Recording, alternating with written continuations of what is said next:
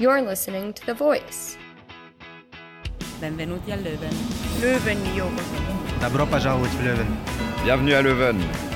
Willkommen in Leuven. 루벤에 오신 걸 환영합니다. Welcome in Leuven. Welcome, Leuven. Welcome to this week's show.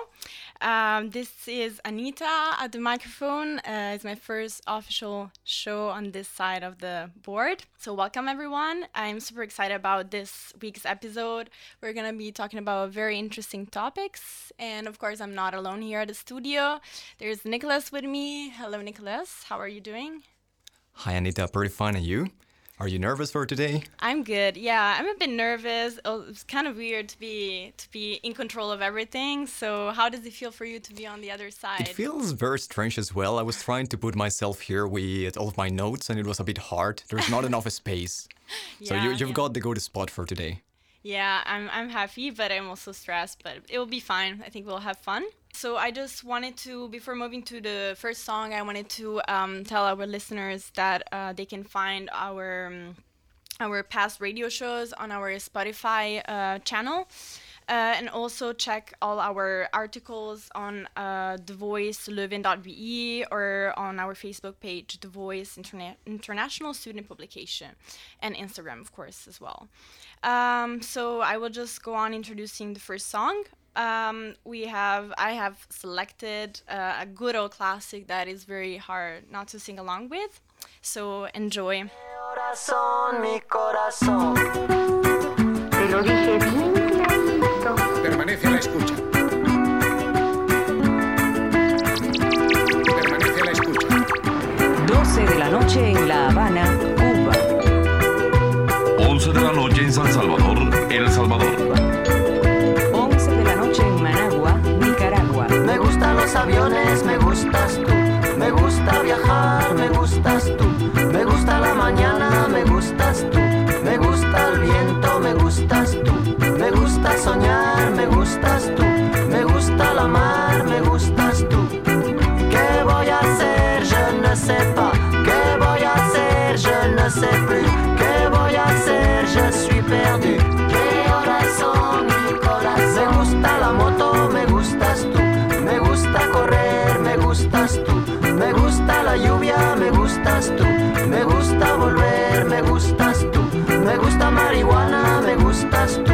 Me gusta colombiana, me gustas tú.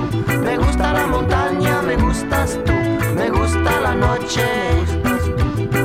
¿Qué voy a hacer? Je ne sais pas. ¿Qué voy a hacer? Je ne sais plus. ¿Qué voy a hacer? Je suis perdu. Corazón, mi corazón.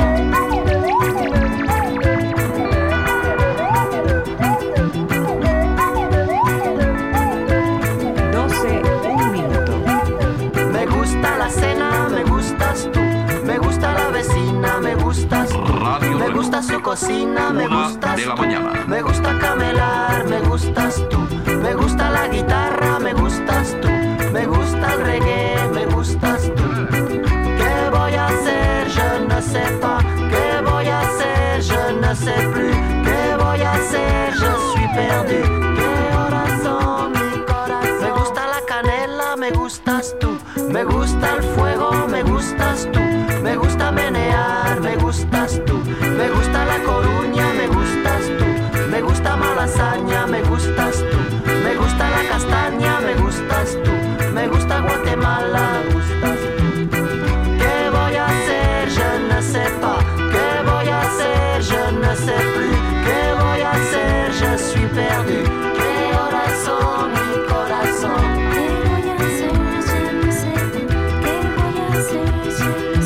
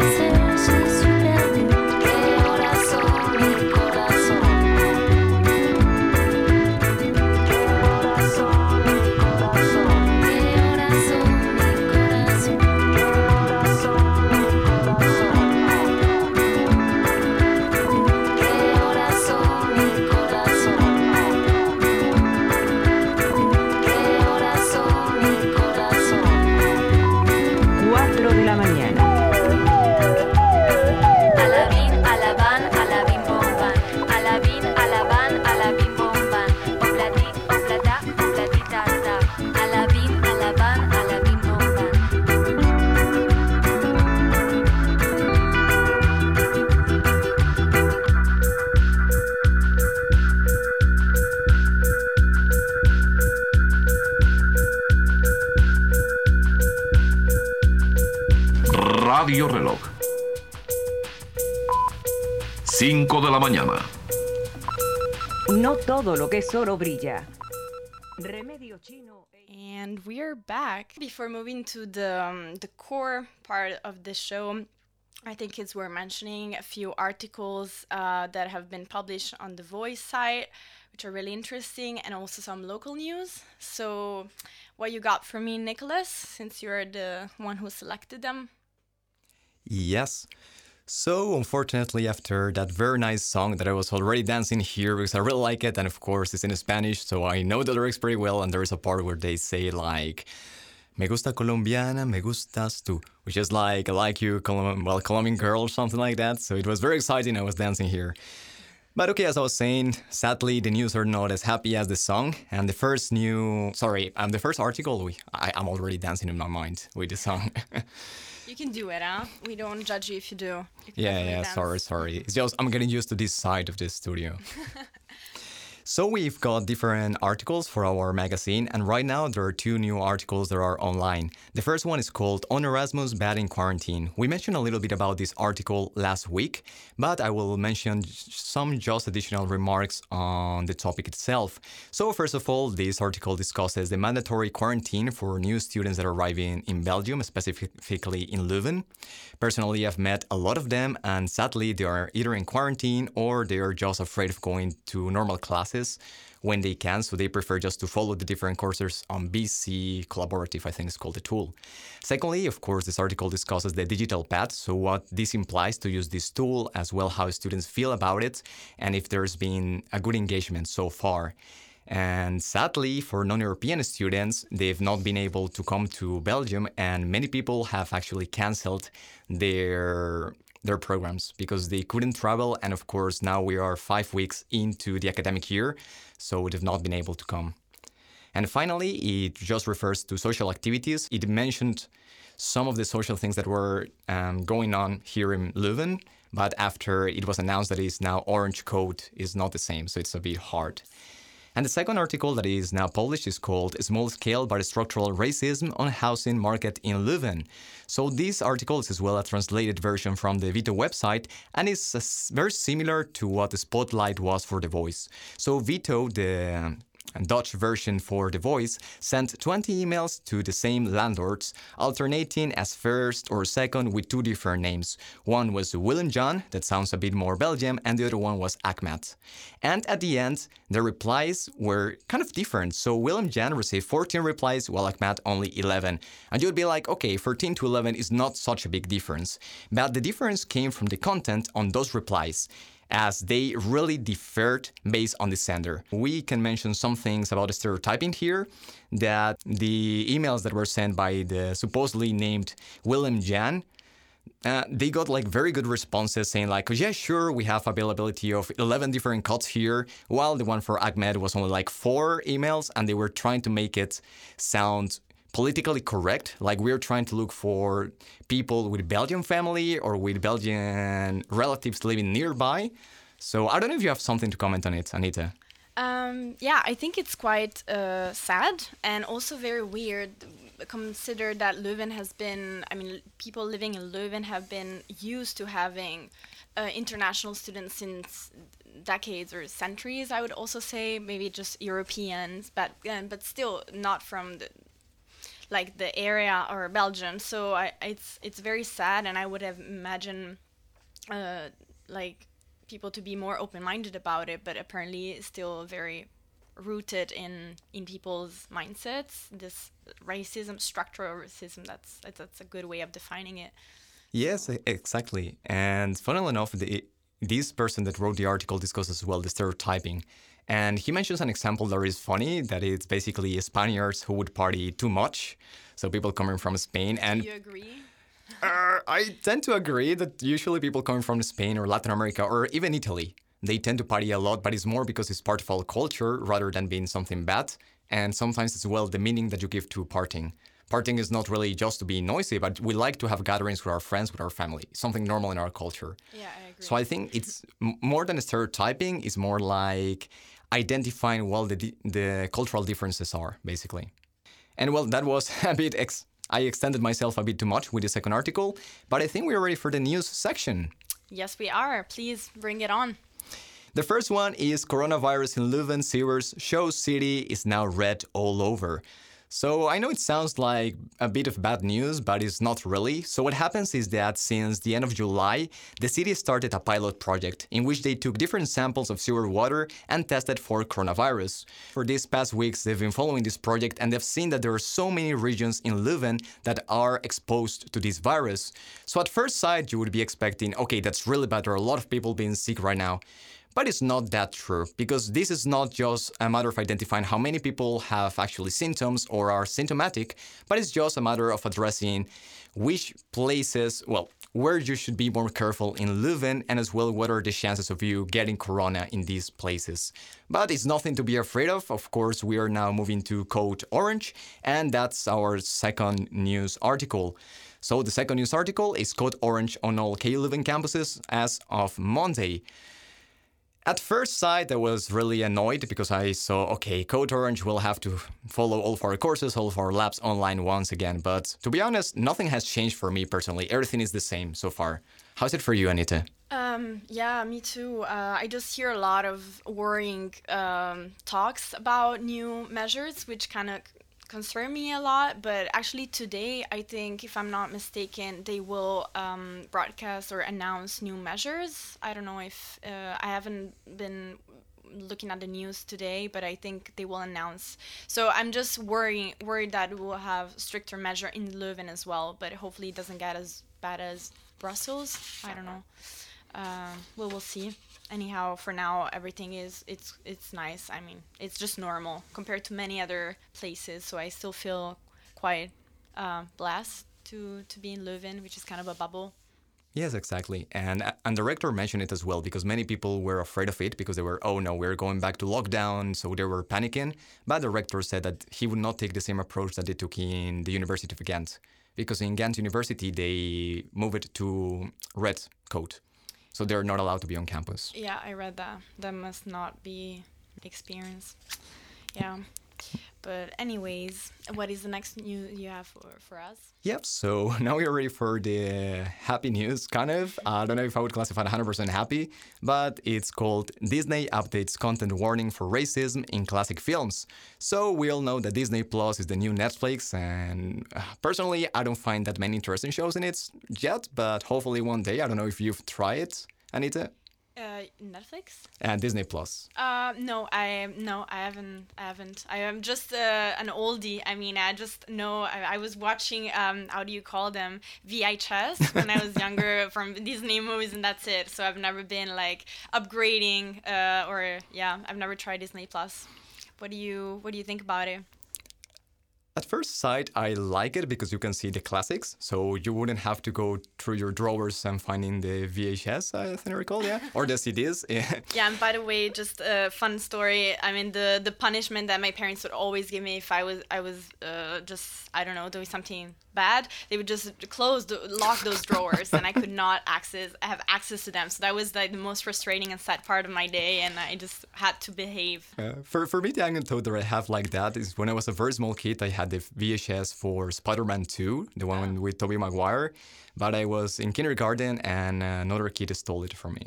Oh, okay, and I'll never forget that VHS because it was the only VHS that I had. The rest was just CDs. So I was really proud of having it, and at the end, it just disappeared. And I never got it back, so...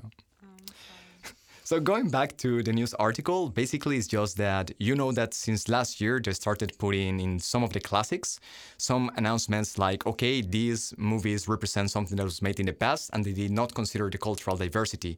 But now they've changed it to something way more formal. So now basically what they are saying is that mistreatment of people or culture may be included in negative depictions. So basically, it's a stronger remark, but personally, I think that it's a waste of time to do it because someone who's watching it should have the maturity to know that we're different times. And let's be honest, if you're putting a small kid to watch these movies, they will not read the advisory message at the beginning of it. Yeah, I agree with you. It's the product of its time as everything, but I can also understand that now we're being more, that there's more awareness of what is being said, and if that's ethically correct, and I also understand why they would raise this discussion, you know. So yeah, it's relevant piece of news. Thanks for bringing that up. Pleasure. And would you do the honors of introducing the next song then? Yes, this is Shan Shan by Buena Vista Social Club.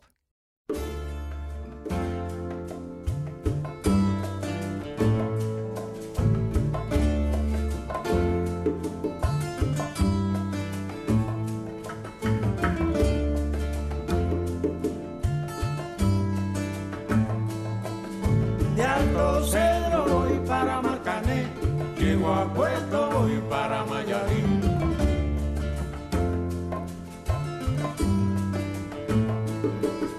De Alto Cedro voy para Marcané, llego a Puerto voy para Mayarín.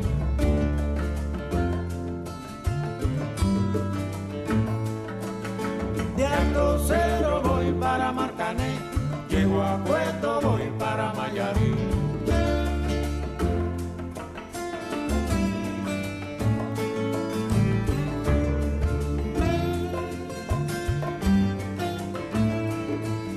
El cariño que te tengo no te lo puedo negar.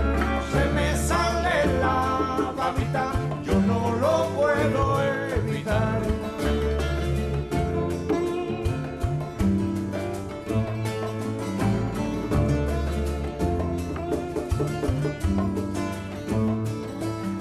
Cuando Juanica y Chan Chan en el mar servían arena, como sacudí el jibe, a Chan Chan le daba pena.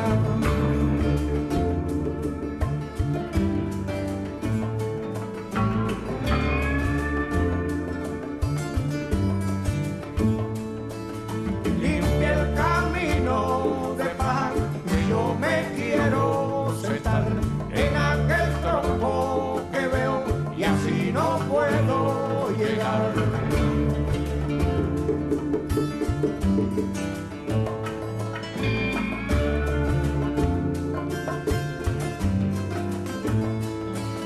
De Alto Cedro voy para Marcané, llego a Puerto voy para Mayarín.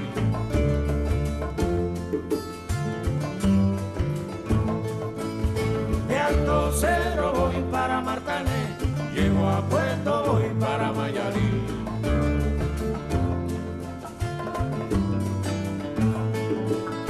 De Alto Cedro voy para Marcané, llego a Puerto voy para Mayarín.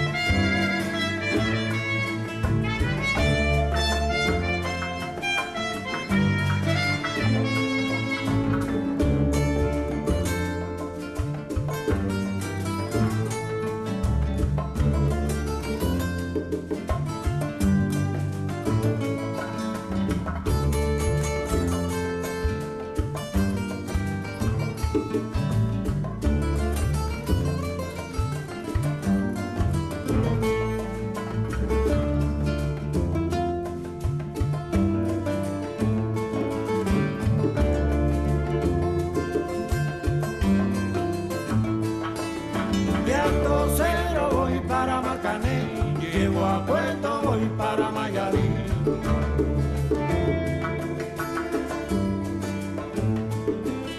De Alto Cedro voy para Marcané, llego a Puerto voy para Mayarín.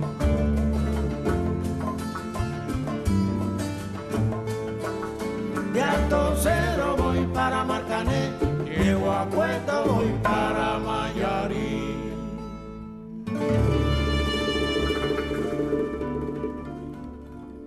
And we are back.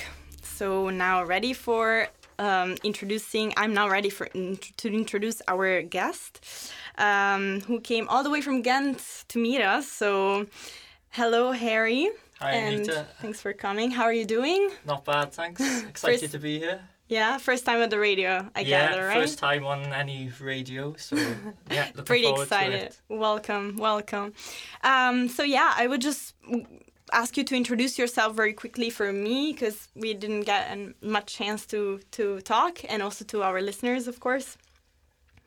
Tell me a bit about yourself and just who you are, and also because I should probably also tell our listeners that you're actually here as a spokesperson for CATAPA. So I should mention CATAPA as well. So please, just tell us a bit about since when you are part of it, and a bit about yourself. Yeah, so I'm like a geographer by training and study, and when I graduated university, I was like very interested in environmental issues, really got like a passion for learning and understanding the world we live in, and particularly the environmental and ecological and social impacts of different processes and industries in the world, and especially with Latin America.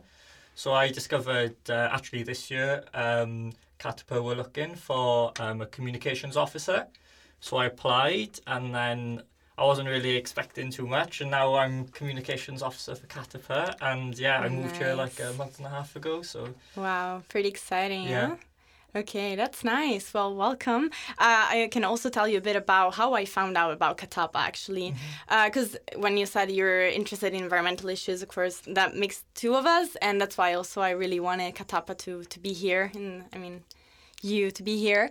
So I was taking a geography class as well. And then I was just going to my lecture, expecting to have the usual professor giving us a lecture, and then I just get there and there's two young people just like us, and they're setting up the PowerPoint presentation, and turns out it was two volunteers from CATAPA, and they gave this very interesting presentation about labor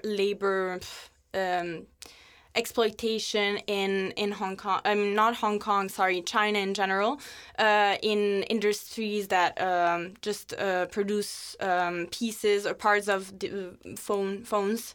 So it was all about, labor conditions in China, and it was very, very interesting. And I was like, okay, this is really a cool organization. They mentioned that they did so many initiatives. So that's how I got to know CATAPA, and I was hoping that for those who don't know much about it, you could maybe tell a bit about the visions and mission of CATAPA. Yeah, for sure. So CATAPA does a lot of things for a really small organisation, but at its heart, CATAPA, I would say, is like a volunteer movement, and CATAPA as an organisation really strives for a world in which the extraction of non-renewable resources is no longer necessary. So a few things they do is they support local communities in Ecuador, Bolivia, Peru and Colombia who are threatened by large-scale mining projects. So a lot of the focus of the work is on the impacts of mining. And also in Belgium, we carry out educational and awareness-raising events like the one you went to, Anita. And we take on these topics and actively look for alternatives to our current destructive way of producing and consuming metals, particularly in Europe, because we link the responsibility of European nations and the impacts we have in Latin America. I see. Okay. So from our experience so far, do you think, or do you notice that the awareness is high? What is the level of awareness here in Belgium about these topics? Meaning the responsiveness of people to these awareness campaigns and stuff. Yeah, I think in Belgium, and it's the true in a lot of, I would say, coming from the UK myself, this is like the true story in the UK as well. Like a lot of people, or the general public, aren't necessarily aware of the impacts of big-scale mining and how that links to their everyday lives. And when we hear of mining, we often think about maybe shaft mining underground in like a tunnel, with a pickaxe, and really working hard like they did, 100 years ago in the UK and in Europe. But actually, there's a lot more to mining than that, particularly in the modern era. So we often work on the big impacts of mining with big corporations doing it. So open pit mining, these massive craters in the ground, often in the middle of pristine habitats, particularly like in Latin America. And we work with local communities there and talk about the health impacts of that in the local communities, the destruction of the ecology, and what that means for the Earth as a global ecosystem, and linking it to climate change as well. So by local communities, you mean people living around those pits, those open... Exactly, yeah. And also, we often see the impacts a lot further downstream as well. So particularly with like water pollution, you might have a big open pit that's causing water pollution, but it's also impacting communities hundreds of miles further down the river. Of course, yeah. And we also work a lot on issues of ICT and electronics, because we all have a smartphone. We're all very in tune digitally, right? I think it's hard to know someone who doesn't have some sort of digital device in their life at the moment. Impossible, I would say. Yeah. So we're very interested in working on supply chain issues and improving those supply chain conditions. So thinking about what you went to and about workers' rights, that comes after the process of mining, but they're very interlinked. So we're thinking, of course, we're thinking then about how can we improve conditions for workers in the production stage, because they get exposed to the similar toxic materials that people are getting exposed to in the mining stage as well. Yeah, and our devices, something really interesting that I learned, last year, is that like our phones contain so many metals, like very precious metals, and so it's also that's also linked to regeneration of products as a whole other topic. But the social aspect is also very interesting, I find, and it's related to mining because of all the minerals that are just in our hands every day, and we don't even know sometimes. So yeah, that was really interesting to learn about. And so what do you think, if you could say in a few words, it's important to shed light on these issues, even here, in Europe, and although you're working mostly in South America? Why, the question is why it's important to shed light on these issues or on mining in general, because it sounds a bit far from our daily lives somehow, and that's why I would ask you, like, how can we feel more involved in this, why is it important, on your opinion, because what got you interested in it?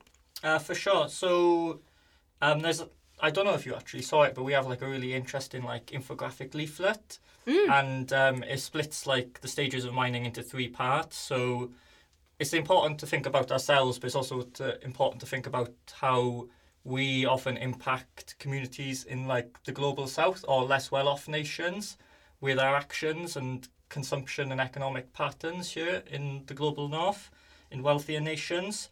So it often starts with the big pit mining. So for example, in Bolivia, and there's 60 different minerals that are needed for your phone. That's crazy. Often more than that. But we have to mine them from somewhere, and then this devastates local communities. So maybe families go to work in the pit mine, but they also lose their livelihoods at the same time. There's health impacts, for future generations, what happens when the mine's finished, and this degraded areas left, and the corporations have taken all the wealth back to Europe. And what's left for the local people. Yeah. And then after that, it goes to the production side of things, and it's thinking about workers' rights, thinking about, the exploitation in the supply chain, and we're benefiting from this culture of consuming products continually, ever-growing. We have to have the new next best thing every year. But that links back to the economy of infinite growth on a finite planet, right? Yeah, I can totally. And then we go on the infographic to like the 3rd section, and we're looking then at a man in Africa, and he is working to make a living on the dumps of toxic e-waste that comes from this culture and economic system of unlimited consumption and economic growth. So we often ship off then all this toxic waste to countries back in the global south, and they have to deal with that, and the communities also have to deal with the health impacts of that. Yeah. So it's often important to almost center ourselves in terms of what our economic system's doing, right? Rather than we're impacting other people as a collective here. Yeah. In Europe. Yeah. And it's very interesting to me, and to you, I imagine, as a geographer, to think about the fact that we're mentioning places all around the world, so far from each other, but then it all comes, it's all interconnected, right? Absolutely. And if we realize that, that's just like mind-blowing. It's like, okay, this thing that I'm holding in my hand has actually been through been in so many countries, and each country has, each person in each country has somehow contributed to it. So yeah, I think I agree that it's super important to... Yeah, we definitely live on like a shared planet, and like we can imagine how like the health of the Amazon rainforest also requires the health of the local people to be looked after, and in return the conservation of the Amazon and like the preservation of the community's health there is really vital for our health here in the global north, because these are like the lungs of the planet, right? So they're providing the oxygen, creating the weather systems that bring rain to us in Europe over the Atlantic. The green gold. Exactly. Or the golden green. Yeah, that's super interesting talk and super interesting topics. I will just stop you right there for a short song break. We are gonna play Makaba by Jane.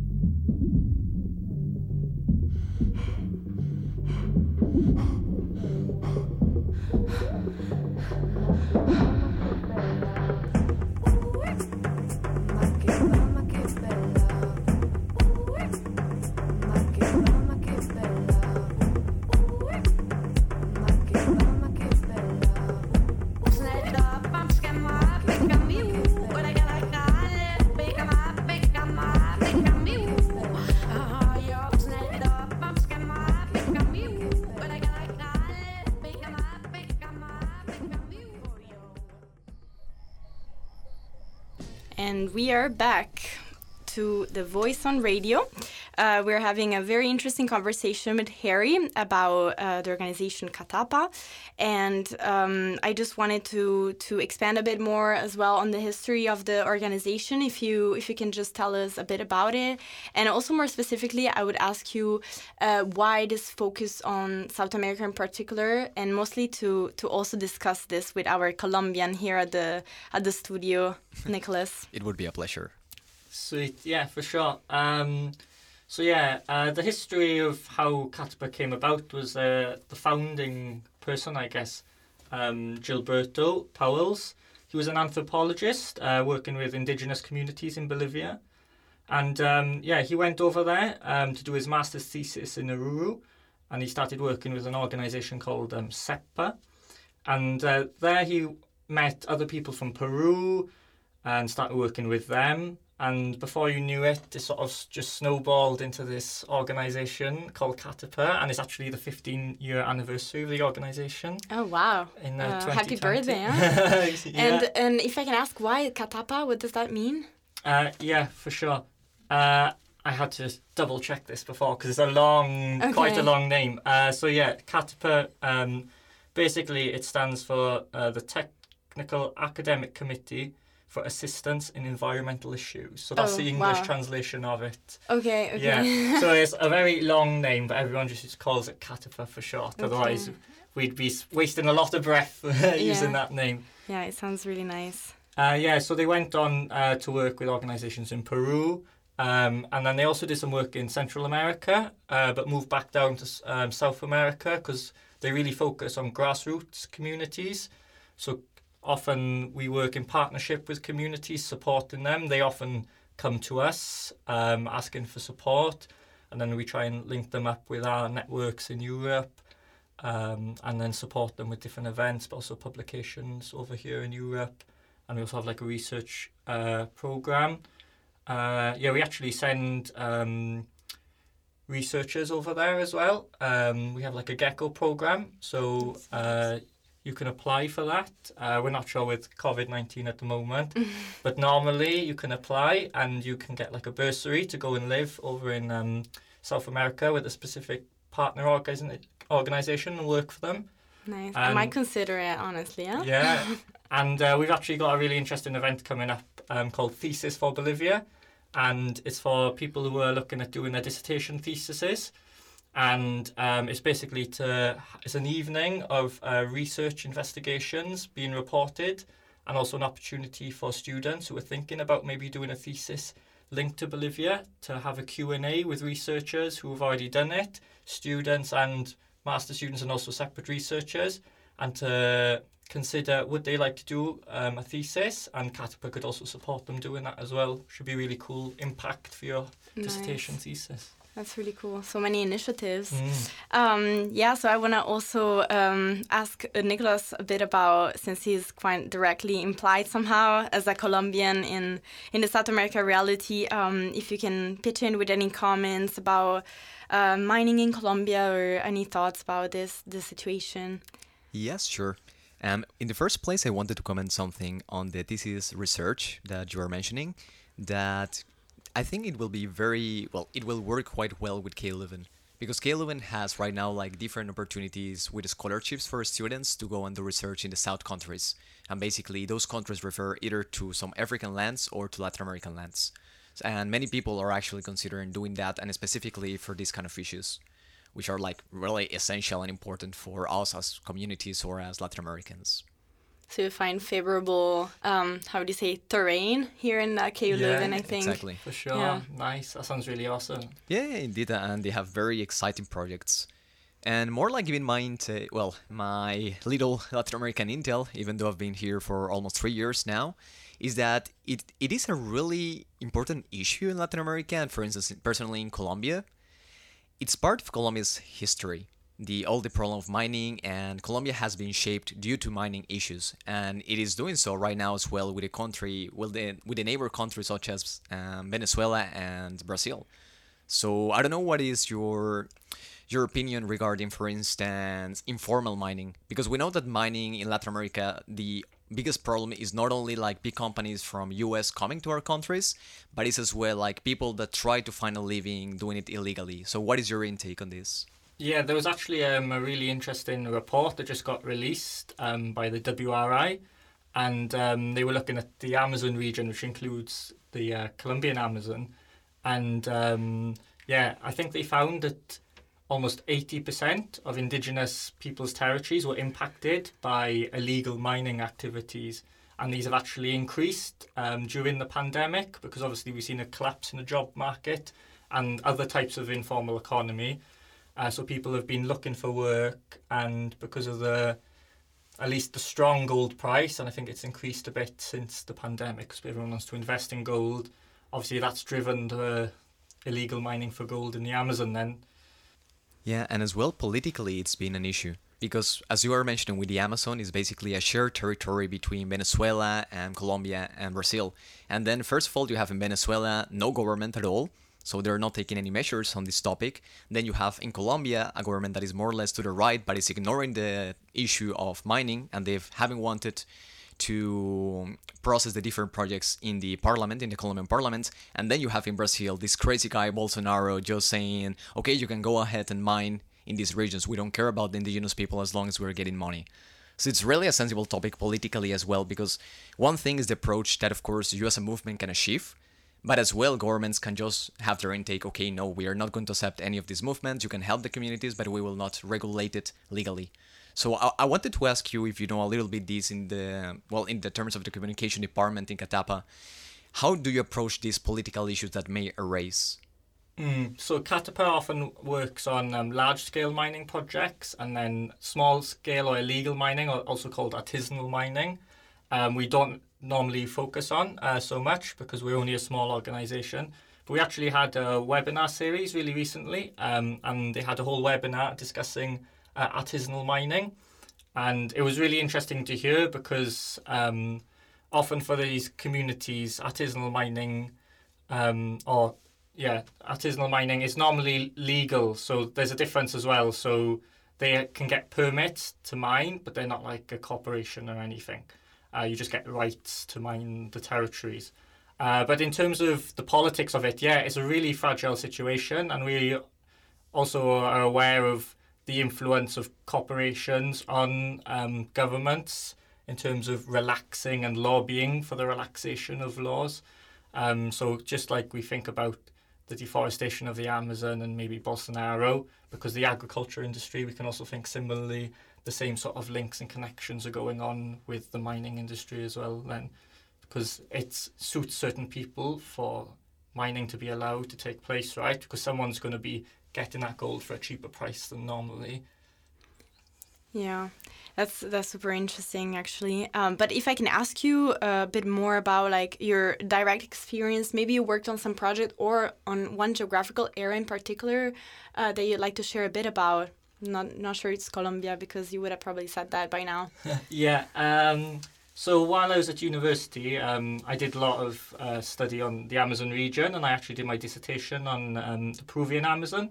So it was to do with extractivism, but it wasn't actually about mining. It was to do with fossil fuel extraction. So I was looking, without going to Peru, using data sets and looking at where indigenous territories were, and if we prevented or stopped fossil fuel extraction of oil and gas, how much carbon that would actually keep from being emitted and how much impact that would have in terms of the national contributions of that country's carbon emissions to global warming.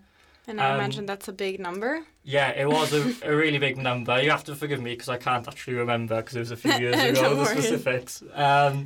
But at the moment, I'm currently supporting, we have different working groups in CATAPA, so volunteers normally go to different working groups, so Colombia, Ecuador, Peru, Bolivia.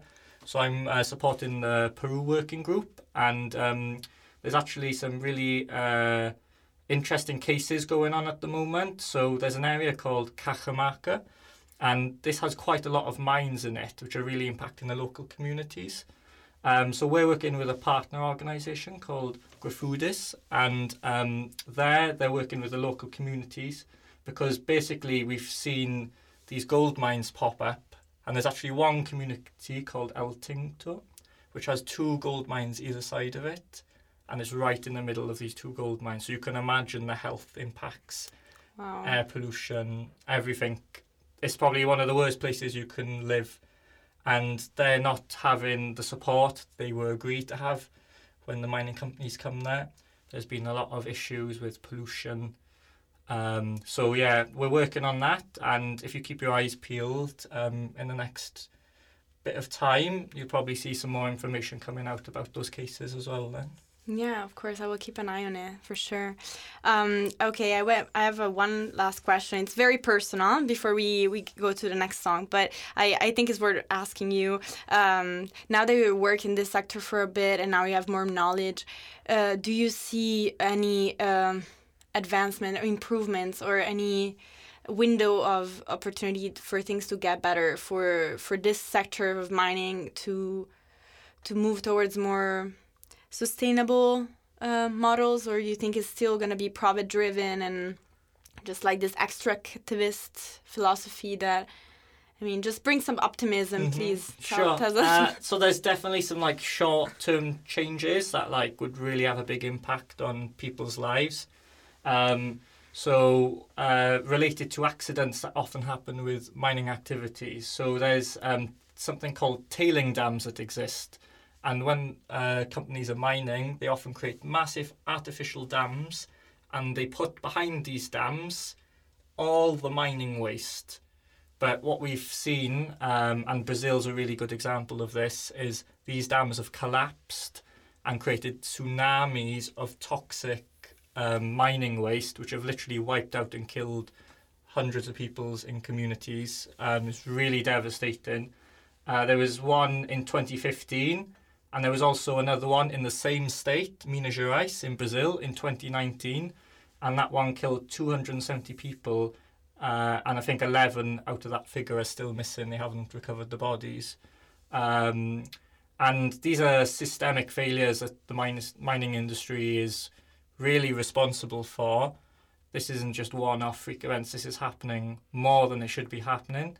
So that's a really important thing that needs to change.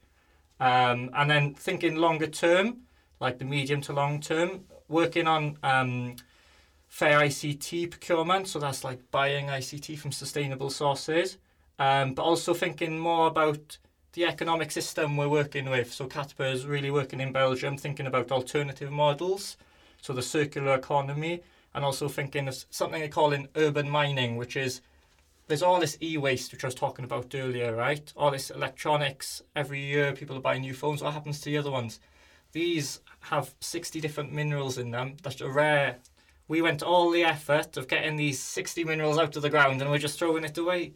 Why don't we decide to actually reuse these and repair them? And if we can't do that, okay, we'll recycle them and reuse them. So thinking about more of a circular economy model, but also degrowing our consumption, because it's unsustainable. We're living in a finite planet, and you can't have infinite growth on a finite planet.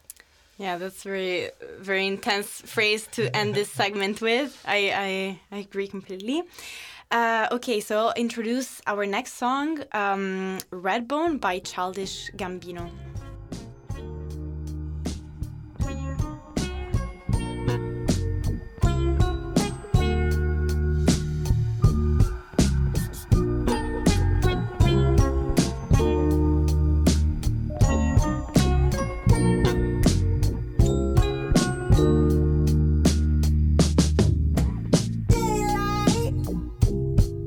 I wake up feeling like you won't play right.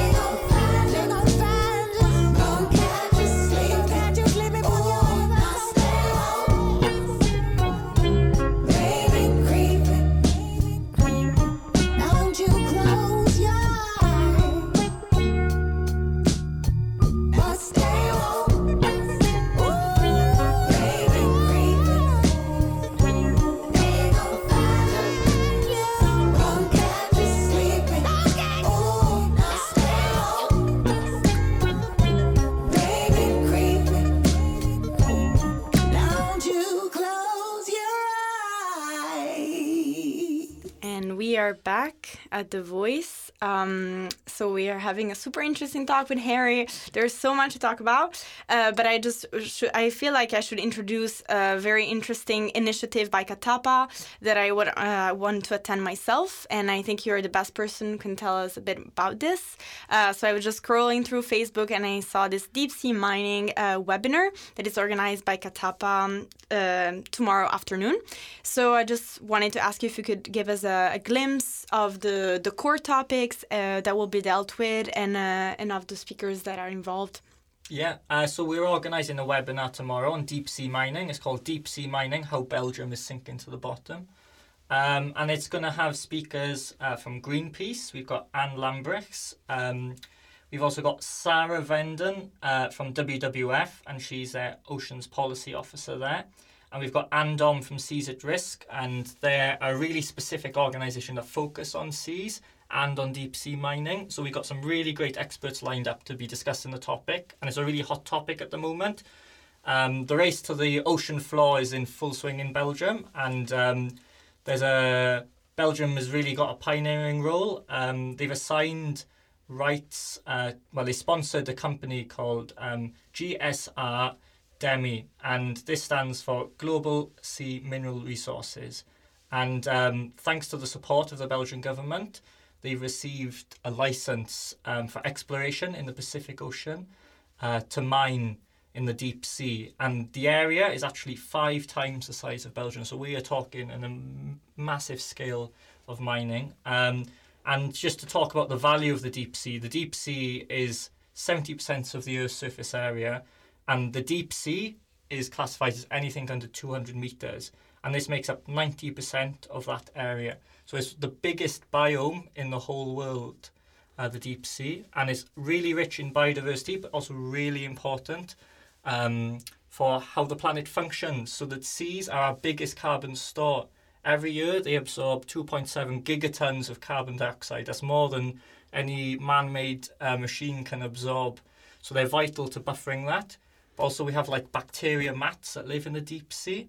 And these are where the microbial life is responsible for these chemical processes which absorb carbon.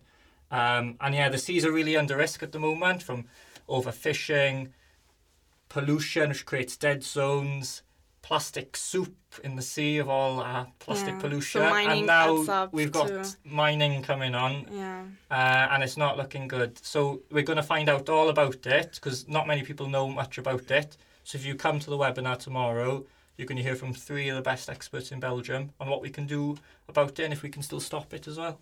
I can't wait. Yeah, definitely. Come in.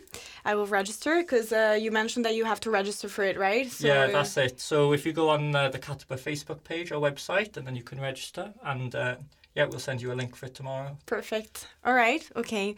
Well, I think we have to wrap it up now, but just thank you again for being here. It was really a pleasure and super interesting to learn more about these very sensitive topics, and I'm happy that to share it with everyone. And so, thanks again, and I hope to see you soon, and I hope the webinar is successful and your job at CATAPA is also Thanks for inviting me, Anita. It was lovely to chat with you all. And for our listeners, again, I just invite to check our website, thevoiceleuven.be, Facebook and Instagram page, and to stay tuned for this episode and the past episodes to be streamed on Spotify, on The Voice on Radio, ! And thanks to Nicolas for being here. I will see you next week. It is a pleasure. And we'll go on with the last song, Bonito by Jarabe de Palo.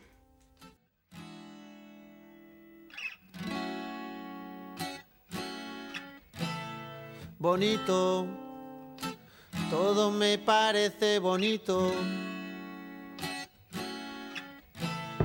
Bonita mañana, bonito lugar, bonita la cama, que bien se ve el mar. Bonito es el día que acaba de empezar, bonita la vida. Respira, respira, respira. Mi teléfono suena, mi pana se queja, la cosa va mal, la vida le pesa, que vivir así ya no le interesa, que seguir así no vale la pena, se perdió odia el amor, se acabó la fiesta, ya no anda el motor que empuja la tierra. La vida es un chiste con triste final, futuro no existe, pero yo le digo bonito. Todo me parece bonito. Bonito. Todo me parece bonito.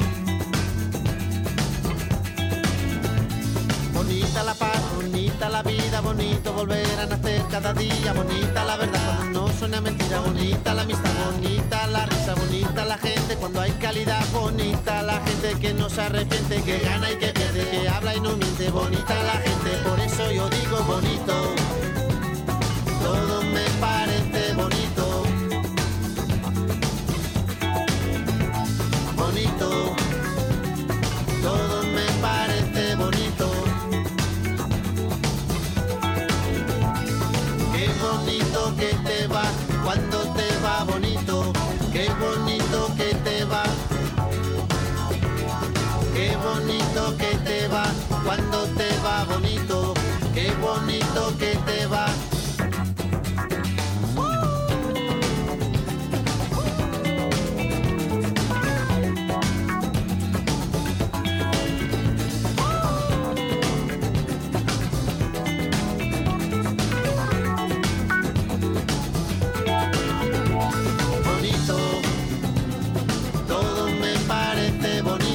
La mañana, la casa, la samba, la tierra, la paz y la vida que pasa. Bonito, todo me parece bonito. Tu cama, tu salsa, la mancha en la espalda, tu cara, tus ganas el fin de semana. Bonita la gente que viene y que va, bonita la gente que no se detiene. Bonita la gente que no tiene edad, que escucha, que entiende, que tiene y que da. Bonito porte, bonito pere, bonita la rumba, bonito José, bonita la brisa que no tiene prisa. Bonito este día, respira, respira. Bonita la gente cuando es de verdad, bonita la gente que es diferente, que tiembla, que siente, que vive el presente. Bonita la